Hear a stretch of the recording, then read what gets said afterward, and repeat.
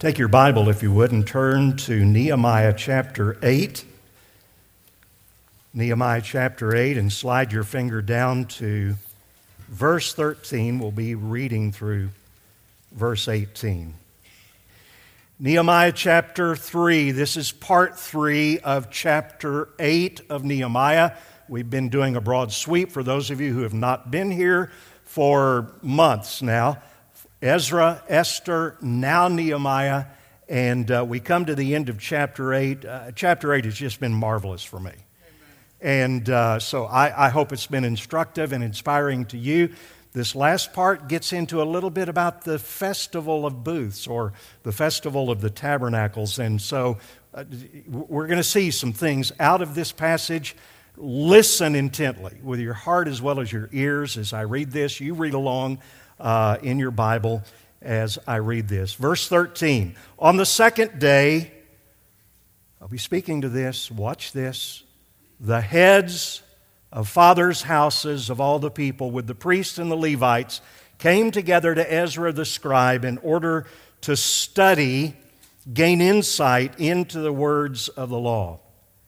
And they found it written in the law that the Lord had commanded by Moses that the people of Israel should dwell in booths during the feast of the seventh month, and that they should proclaim it and publish it in all their towns and in Jerusalem.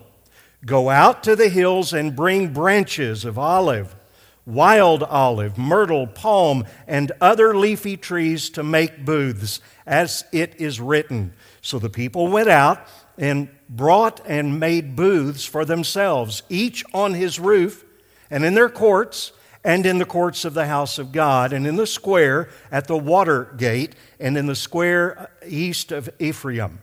And all the assembly of those who had returned from the captivity made booths and lived in the booths. For from the days of Jeshua the son of Nun to that day the people of Israel had not done so. And there was very great rejoicing. And day by day, from the first day to the last, he read from the book of the law of God. They kept the feast 7 days, and on the 8th day there was a solemn assembly according to the rule. Father, I praise you and thank you now for the opportunity to study your word. We've been doing a lot with your word in the last several minutes. We have sung your word.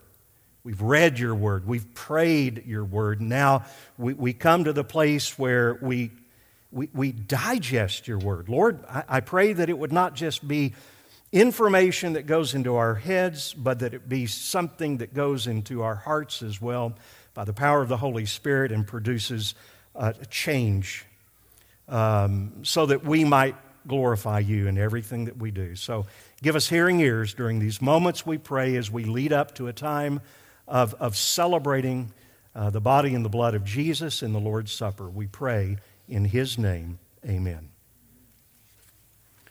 As I come to the end of this time today, and in the middle of it, I'm going to say a phrase. And I want you to get this phrase. It is never too late for a new beginning. There are people in this congregation that need to hear that. Don't need to go into detail. It's never too late for a new beginning. Now, here's what we have seen in chapter 8 of the book of Nehemiah. We have seen that God's people are in the middle of a revival. I shared last week that maybe some of you are old enough. We don't have too much of this anymore, but maybe some of you are old enough to have been part of revival meetings in your church. A series of meetings where somebody from the outside would come in. You would sing special music, as if the music we sing every Sunday is not special. And people would sing solos and all the rest, and they would have the youth pizza night, and they would gather the people there, and the preacher would preach. And I'm not downing that concept. I shared with you last week, in fact, that as an 11-year-old at a revival at a local little Baptist church, the Lord had been dealing with me. I was under conviction, if you know what that means.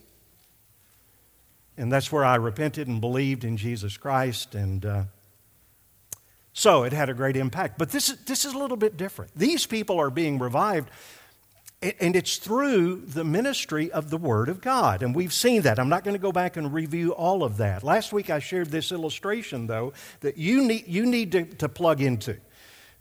Jan and I walk just almost every day around our neighborhood, and we see yards. And the yards sometimes that we see are full of weeds, and they're bare patches, and the flower beds are overgrown with grass, and fences are down, and all the rest of that. And then we see yards that are well manicured, and the grass is green, it's been well watered and fertilized, and all the rest of that. And the only difference between those two yards is that one has been maintained and looked after, and the other has not. And it has occurred to me that our spiritual life is a lot like people's yards. Now, I'm not trying to say that you're going to lose your salvation if you've got a lousy yard, okay? But here's what I'd like to communicate is that in order for you to have a spiritual life that is vibrant, that is alive, that is relating to the things of God, it is going to take work. Spiritually speaking, it's going to take fertilizing and watering and pruning. It's going to take the pulling out of weeds and all of the rest of that. Here's the lesson from this, not just about yards. Please hear this. Please hear this. In your spiritual life, there is no such thing as standing still. And I fear that there are a lot of Christians who believe that I can just be in neutral, not really doing anything toward becoming more of a follower of Christ, totally devoted follower of Christ, but not really sliding back. I can just stay neutral. No, you really can't. If you're stuck in neutral, you will go backwards. Without the initiative to take what the Word of God says and move forward. And so they were in revival. It wasn't going to last, though, unless it was based in the Word. And that's something that we pray for. Do I pray for you and for me to have revival? That freshness of an experience with God? Sure. But always according to our being reformed by the Word of God. So that's what we see in Nehemiah. The structure is in place. The temple is built. The walls, the gates, they are all there. But now, starting with chapter 8, and we've seen this for the last couple of weeks, there is a re-instruction. And that's why this is so important for us. This is not just an ancient story. It is a real live picture of the fact that structure without character means little. So, what is this whole thing about the Feast of Booths? I really tried to enunciate that, so that you wouldn't be kind of halfway listening, or maybe you didn't wear your hearing aid today or something like that, and you heard me say, the Festival of Booze. I thought, now that's not going to go in a Baptist church, okay? Yeah. Booths. Let's use another word, and we'll try to use it throughout the rest of this. It's the Feast of, or the Festival of Tabernacles. Now, what in the world does that mean? How do all the festivals and the feasts of Israel figure into that? And here's what I'm going to do. I couldn't believe it. I went back and looked in my notes, and I preached a series.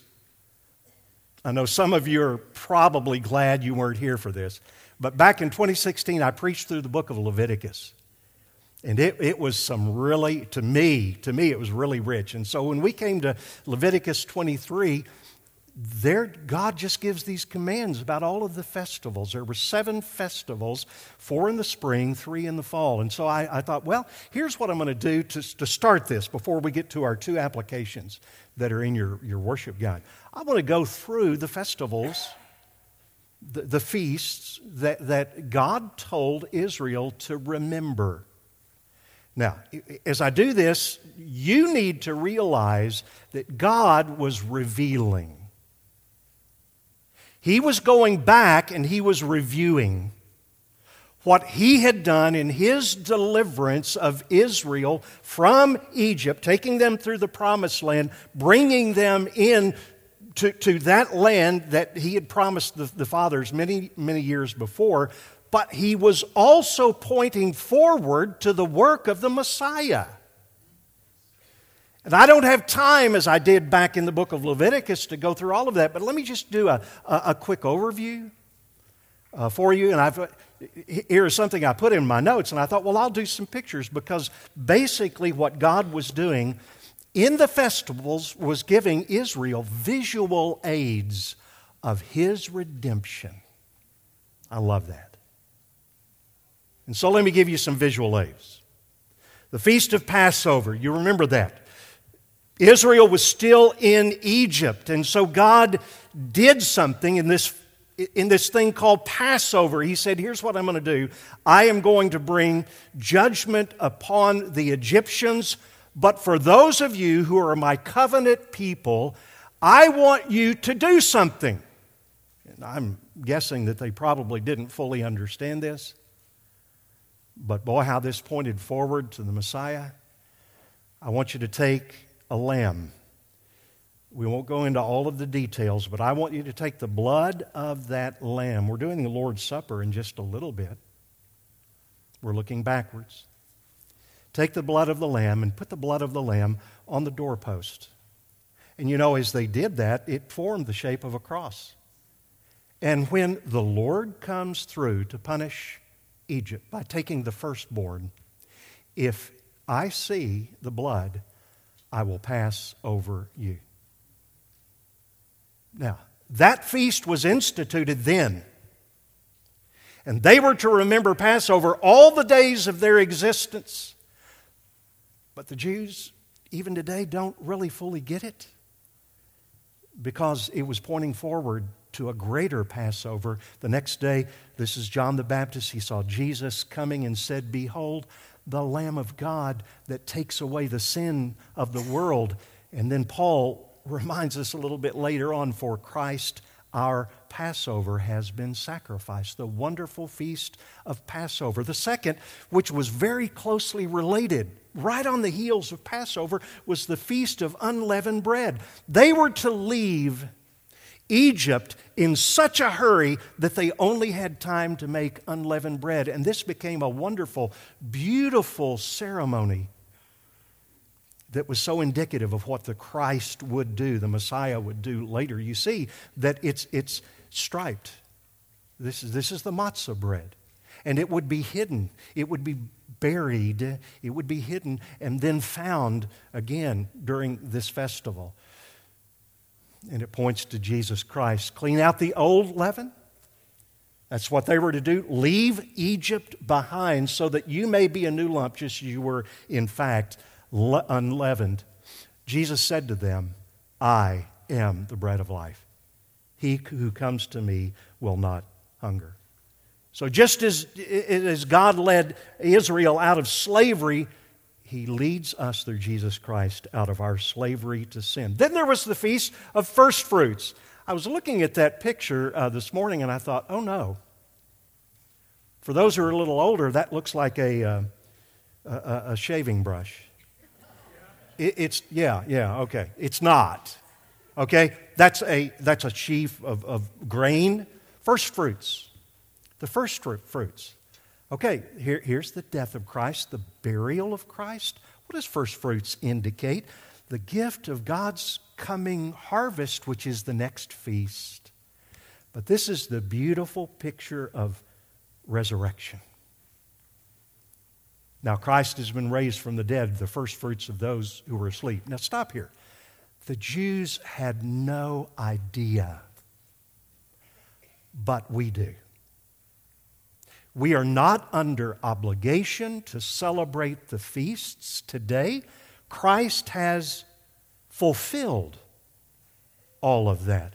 But it's good to have that as a remembrance. And then next, the Feast of Pentecost, the Feast of Weeks, celebrated the gift of the full harvest 50 days after.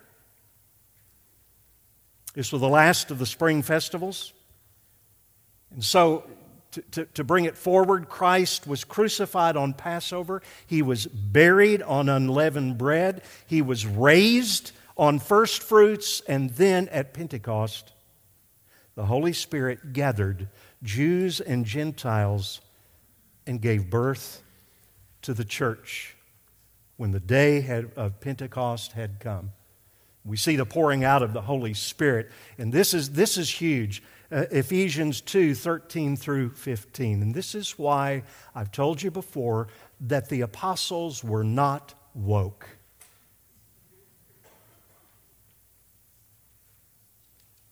Because of the wonderful work of Christ.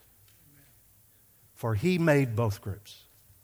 This was Jew and Gentile. You couldn't be any further apart. Into one. So that He Himself might make the two, look at this, one new man. You know what that says to me about you if you're a believer in Christ? We're joined at the hip. One new man. That is a powerful picture. But we've got to move on. This is the introduction. I'm not even to the point yet, but this is important. Then we jump to the fall festivals. Wow, the Feast of Trumpets. I wonder what that's all about. It not only pointed to the new year of the Jews, it also pointed to Jesus' return. That's yet future. For the Lord Himself will descend from heaven with a shout, with the voice of the archangel, and what? The trumpet of God, and the dead in Christ will rise first. Then we who remain will meet Him in the air, will always be with the Lord. Next, the Day of Atonement, a beautiful picture. If you remember when we went through that, one goat was sacrificed, the other goat, hands were laid on him, the sins were confessed over him, sent out into the wilderness, the putting away of sin, the forgiveness of sin. Isaiah says this, all we like sheep have gone astray. We've each turned to our own way, but the Lord has caused the iniquity of us all to fall on Him. This is stunning. The Lord was pleased to crush Him, putting Him to grief. That's Jesus. So that He would render Himself as a guilt offering. And then finally we come to the feast that the Jews had reinitiated, the Feast of Tabernacles, which point back to the wilderness wanderings of the Jews coming out of Egypt, pointing to Christ to be the provision, and then someday, no matter what your eschatology of last things looks like, someday we will be with the Lord forever. Let me show you just a couple of quick verses. I put these two together. In the beginning was the Word. We've got to first see that Jesus came and tabernacled with us, right? In the beginning was the Word was with God, the Word was God, and the Word became flesh, and the Word, the literal word here is He tabernacled. He dwelt among us. And then pointing back and pointing forward, the time that I just think this is so stunning. Do you realize that when we look at the wilderness wandering of the Israelites, for 40 years they had food. Who gave them that food? God did. God gave them the food, the manna. They had water. Who gave them that water? God did. Oh, by the way, who was the rock that followed them in the wilderness? It was Christ. And it even says, and I think this is stunning. I just, wow. What the first two were miracles, but this is kind of a cool miracle, that their 40 years, their clothing and their shoes didn't even wear out.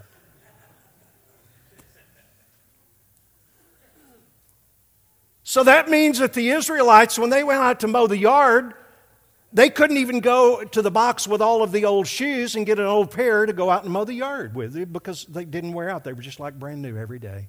And I'm thinking, what an incredible God. Now, let me go back to the last of this and jump forward to us we say this, but do we really believe it? And my God shall provide. He's going to be the provider for all of your needs according to His riches in glory in Christ Jesus. And then jumping ahead to the book of Revelation, someday we're going to see that the tabernacle of God is among men forever and forever.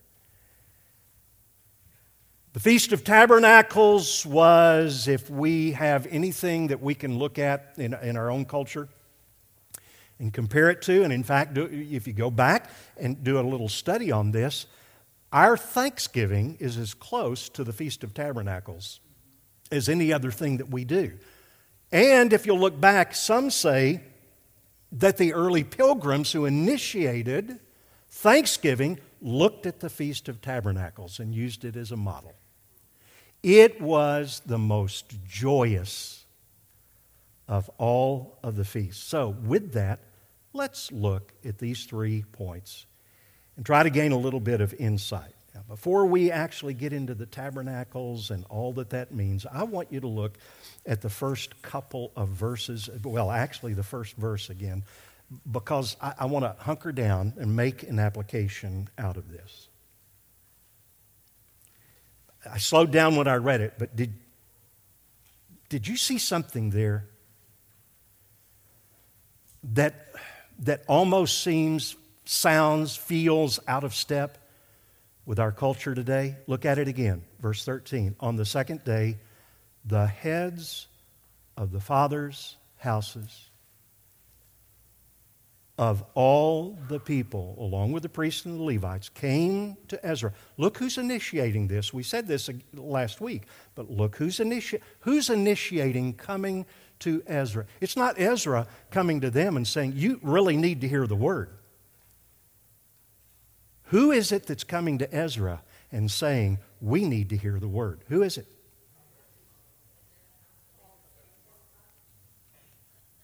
Where are the moms?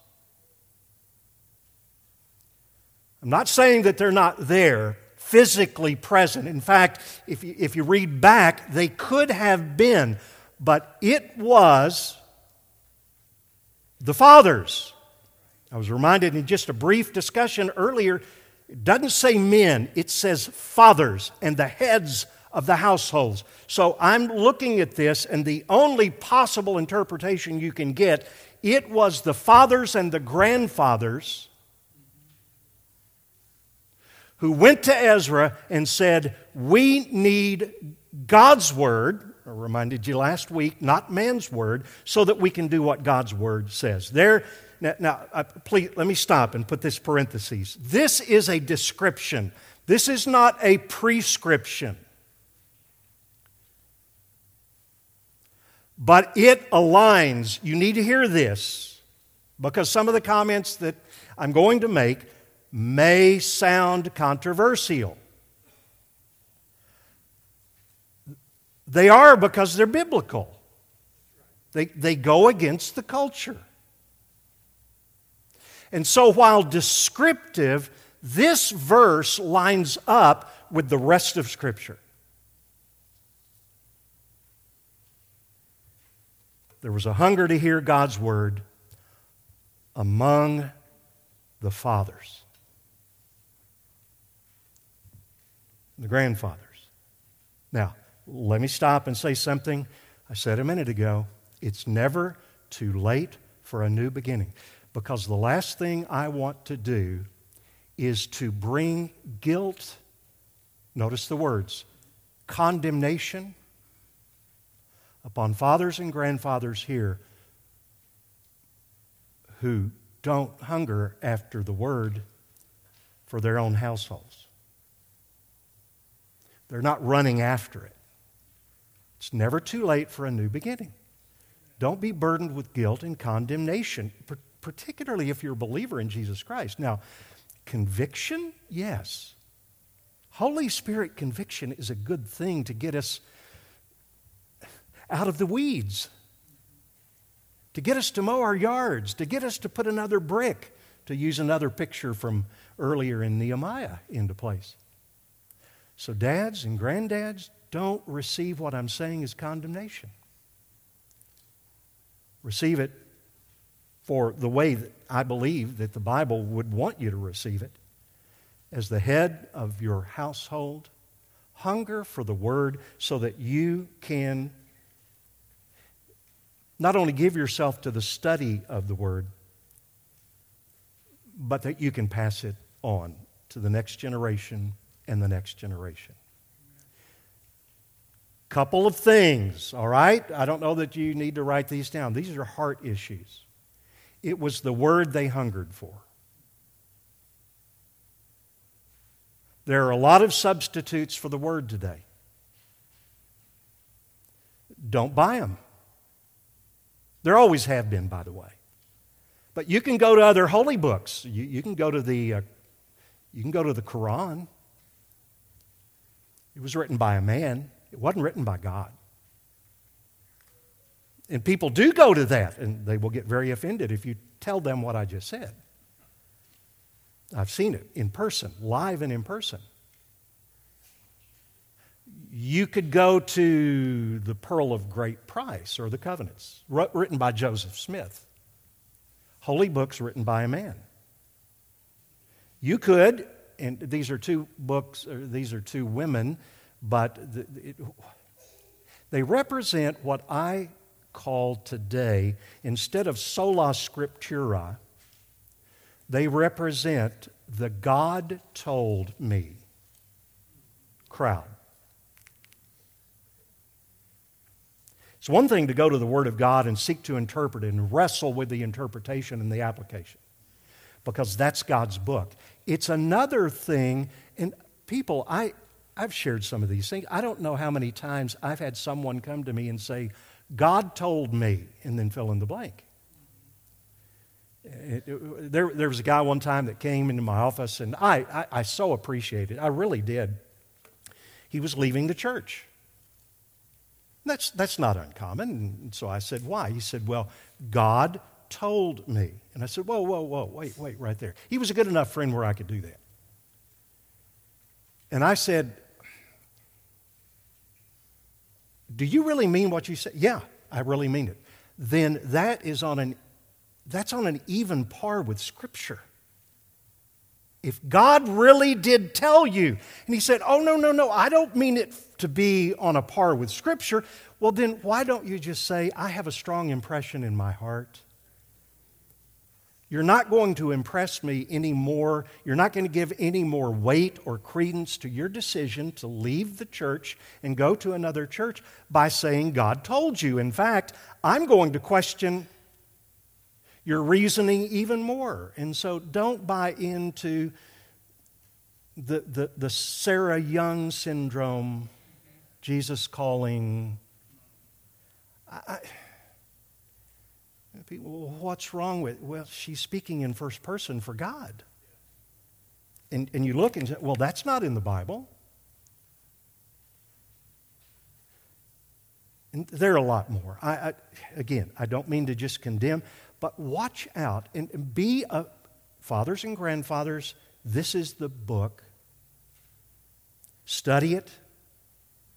And we'll come to a second thing that you need that. But here's the first thing. We need, and I'm a dad and I'm a grandfather, okay? Am I doing this perfectly? No. Am I taking the initiative to do this? Yes. Because I see the clear command for me that I need to pursue God's Word. Nothing less can substitute. Amen.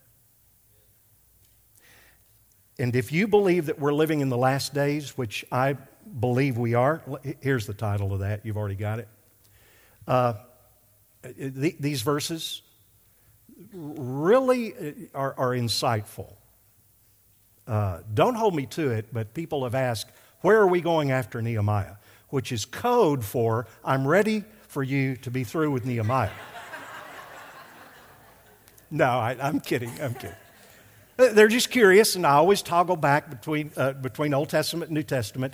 And so we're going back to the New Testament. I've already done 1st and 2nd Thessalonians, and I've wondered, And I may go back to Paul and to the prison epistles in 1st and 2nd Timothy, which talk a lot about the last days.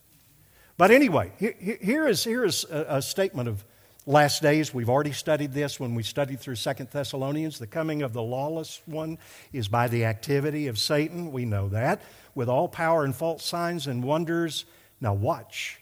With all wicked deception for those who are perishing because they refused to love the truth and so be saved. 2 Peter chapter 2, verse 1, but false prophets also rose among the people. This is Old Testament Israel, just as there will be false teachers among you who secretly bring in destructive heresies. So when I talked about those people and the God told me crowd and all the rest of that, it's not just a matter of, well, you can believe like this or you can believe like that. These things are destructive heresies. That's where they lead. We really need to see it. So what does it mean? Let me just give you an application. Growing out of a statement that Paul makes in the prison epistles. Well, actually, he makes it in 1 Corinthians chapter 14. There's a parallel to it in 1 Timothy. I long for the day in this church, in every other church that names the name of Christ, when wives don't have to seek out the pastor for an interpretation of a particular Bible verse. Paul very specifically says, let the wives, if they have a question, ask their own husbands at home. I said a minute ago I was going to say something controversial. Just let that soak in. How does that feel in terms of what the culture is teaching? And not just this culture, every culture. That is a command for the wives to seek the wisdom of their own husbands at home. I long for the day when that is reality. That's when revival is going to be apparent. Really. I remember saying those words to a group, and it was not received well. And one of the reasons was, you, Pastor, you don't know my husband. And I get it. Don't hear me condoning abuse. The putting down, the abandoning. I'm not condoning any of those things. But in a healthy relationship, a God-ordered relationship, this is what God desires. And I long for the day when dads and granddads recognize our God-given responsibility and stewardship to lead our families with the Word. And listen, many of you are doing that. Many of you are doing that. And if you need help, talk to a guy that seems to at least be doing that and say, well, what are you doing? And walk with me. Listen, again, it's never too late to have a new beginning. Now, it's late in the game, but it's never too late to get back into the game. And there is just so much. Here's what I'm saying. There is a place for biblical patriarchy because the Bible teaches it. Okay. You ready to move on to point 2? Let's do. Okay. I have several more points. I'm going to save them for another time because we need to get through this and have the Lord's Supper. But let's go into the next picture of this. All right, this is really important, and I believe this is what just flows out of the Scripture. Intake of the Word is not enough. Are you hearing me, students? I hope you have an intake of the Word of God. If you're not having a regular, quiet time reading the Word, even that part of the Word that you don't understand, please, I beg of you, start that. Start small if you have to, but start that. Regular intake is vital. But if you stop at just data storage, that's not what God wants. It says right here that they wanted the Word, and the English Standard Version translates that word study. Chuck Swindoll, in his commentary, refers to several other translations, and he gets it right. It's not just study to gain knowledge, it's that we pursue insight into God's Word.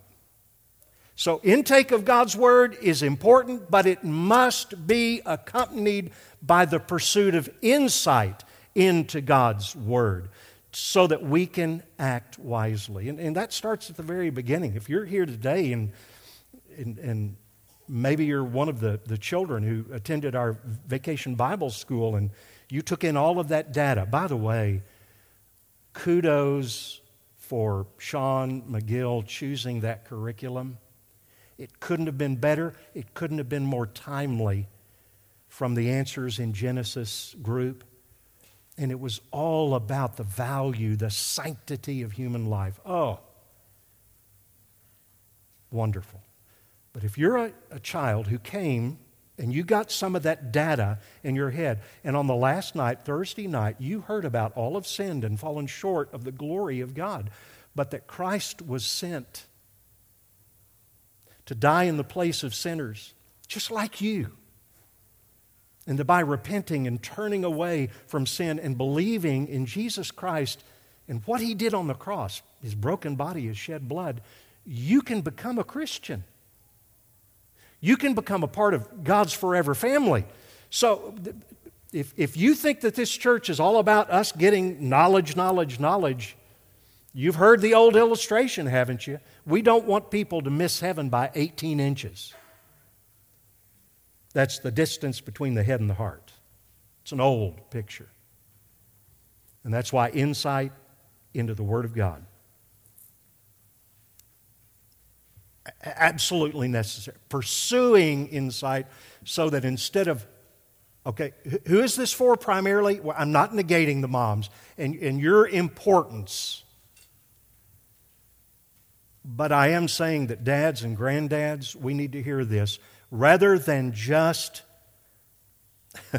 drowning in data, we need the Word of God to inform us and not be like the disciples who had just seen Jesus do an incredible miracle of multiplying loaves and fishes, and then they get out on the water and the storm is there and He comes walking on the water and they're afraid, and He gets in the boat and He stills the storm. And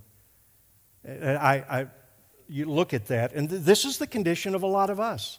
Their hearts were hardened. They didn't understand. They didn't have insight into what was going on. Well, we need insight so that we can teach our children and grandchildren, and maybe even if you've got them, great-grandchildren, the Word of God, that you've been born again by what? By the eternal, by the everlasting Word of God. We need to tell them that the only way to grow your faith is through what? The Word of God. So you're always pointing them back to that as the foundation. You need to realize that the only way you're going to grow spiritually, one of the questions that I ask, and I've asked it recently to young men, is what kind of man do you want to be?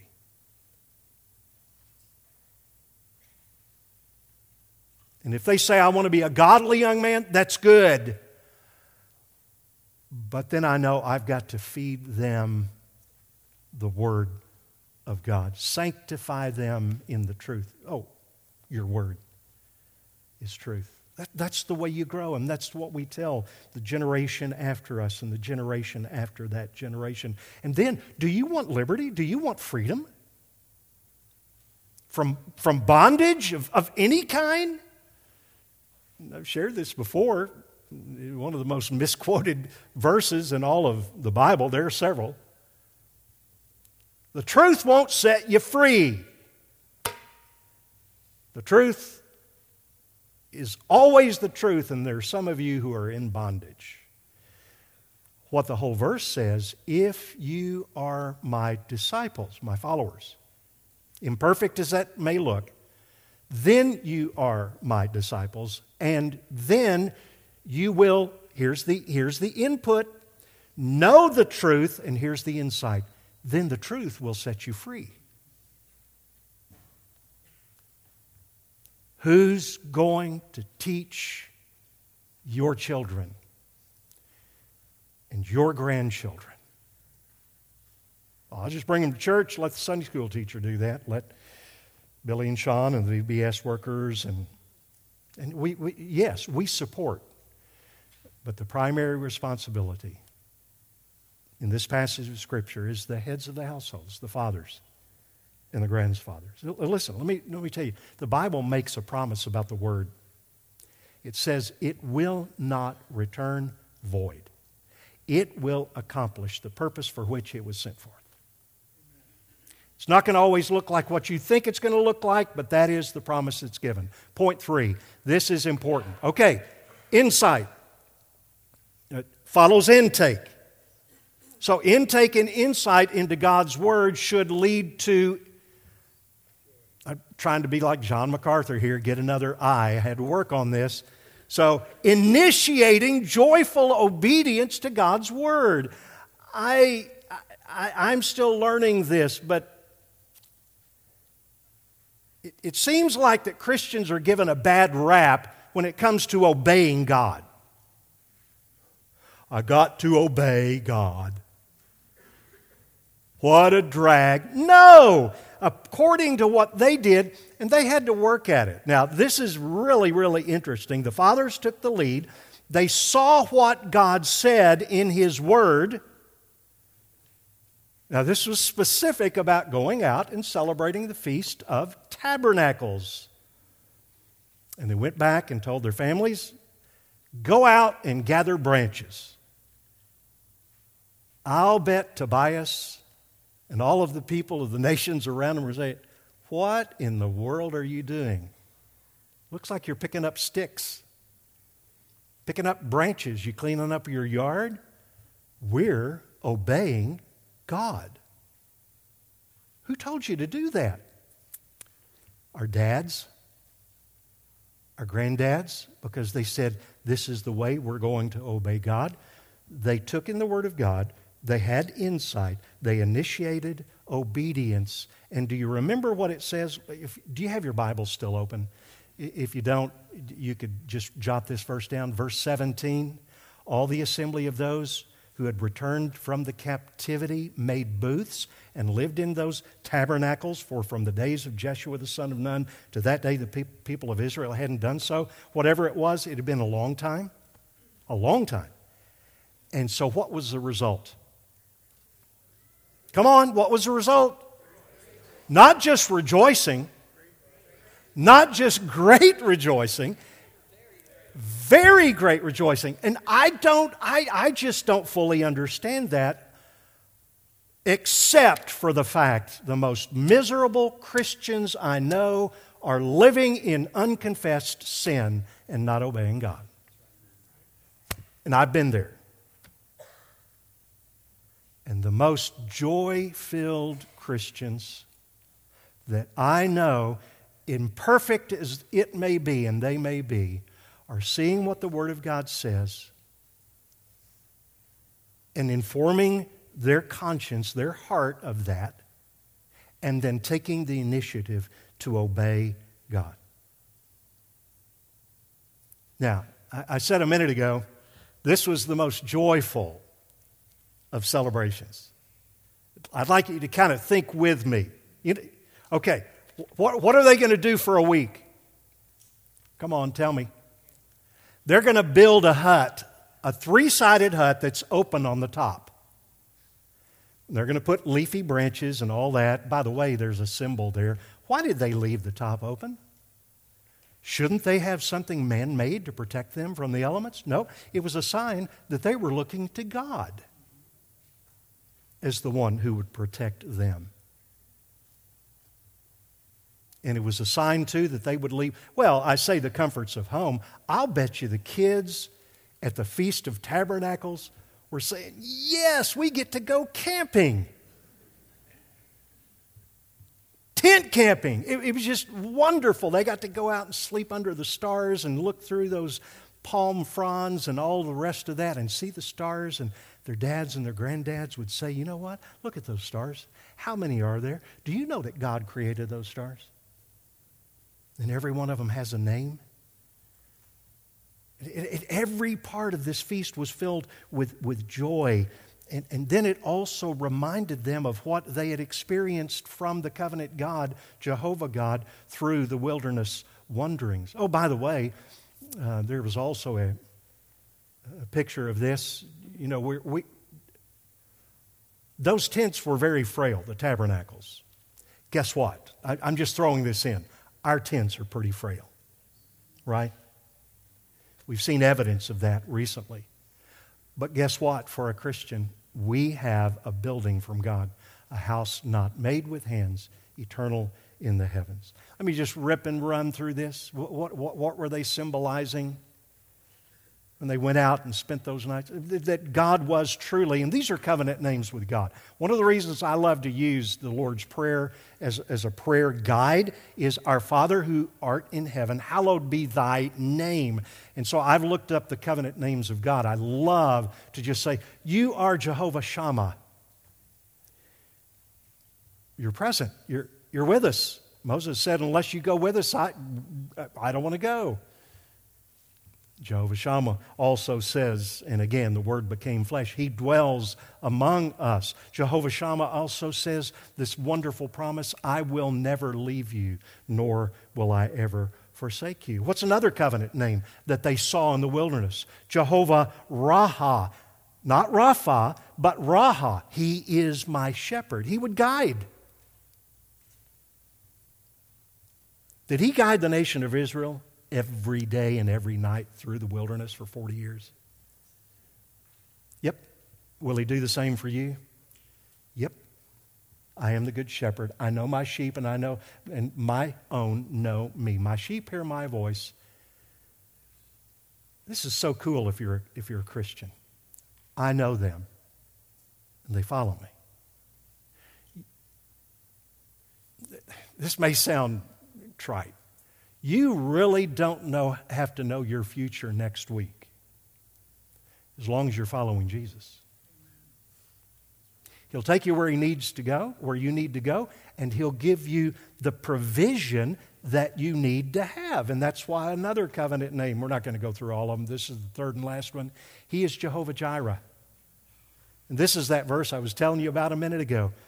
Led them through, gave them food to eat, water to drink, and their clothes did not wear out, neither did their sandals off of their feet. Philippians 4:19, everybody knows this verse. Would you say this verse with me? It's on the screen. And my God will supply every need of yours according to His riches in glory in Christ Jesus. And that is true. You can take it to the bank. All of this is fulfilled in Jesus.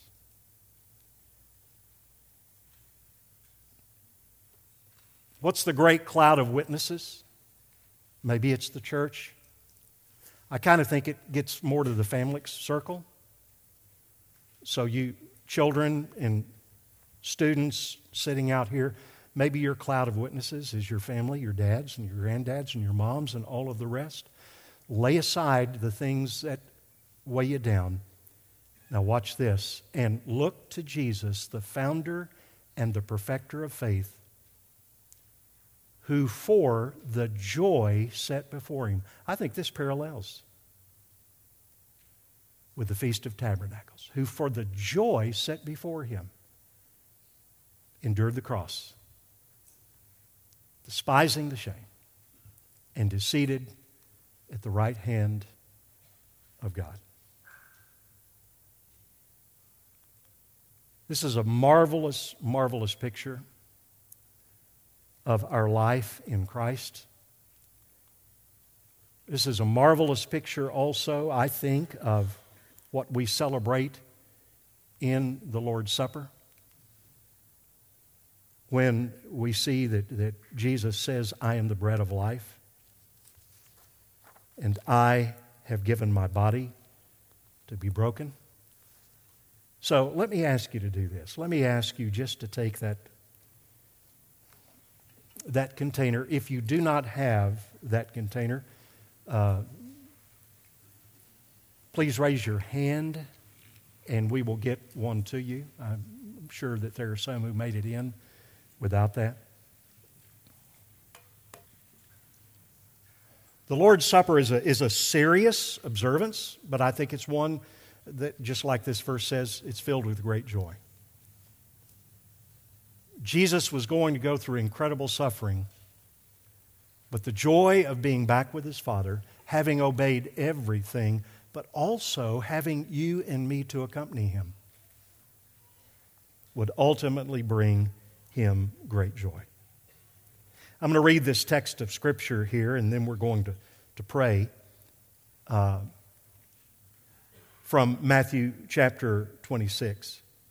I'll read this in a minute, but just in a second. In fact, just go ahead and do this right now. Take the bread portion and turn it up, and then take off the plastic enough or the cardboard enough to get to the wafer. And we're going to read the Scripture and pray, and then we'll take the element together. This is the Last Supper of Jesus and his disciples. Now, as they were eating, Jesus took bread, and after blessing it, he broke it, and he gave to his disciples and said, "Take, eat, this is my body." Father, I thank you that you have given us a visual. This is not the body of Christ. It is it's a remembrance of the body of Christ, broken for us. And the fact that there is nothing that we can do, nothing we can say, no amount of church attendance or giving or whatever that can put us in your good graces, but through the miracle of Christ crucified for our sins, buried and raised on the third day, we can know forgiveness in Jesus Christ. Father, it is my sincere prayer that which I spoke of a minute ago, not only for children but also for adults, that if anyone has not believed savingly in Jesus Christ, that today would be the day. Lord, only you know, and you're the one who can do that work in that man's life or that woman's life or that student's life or that child's life. So do it for your glory, Lord. And now as we remember the broken body and we partake of this element, we pray that you would help us to remember you until we come. In Jesus' name I pray. Amen.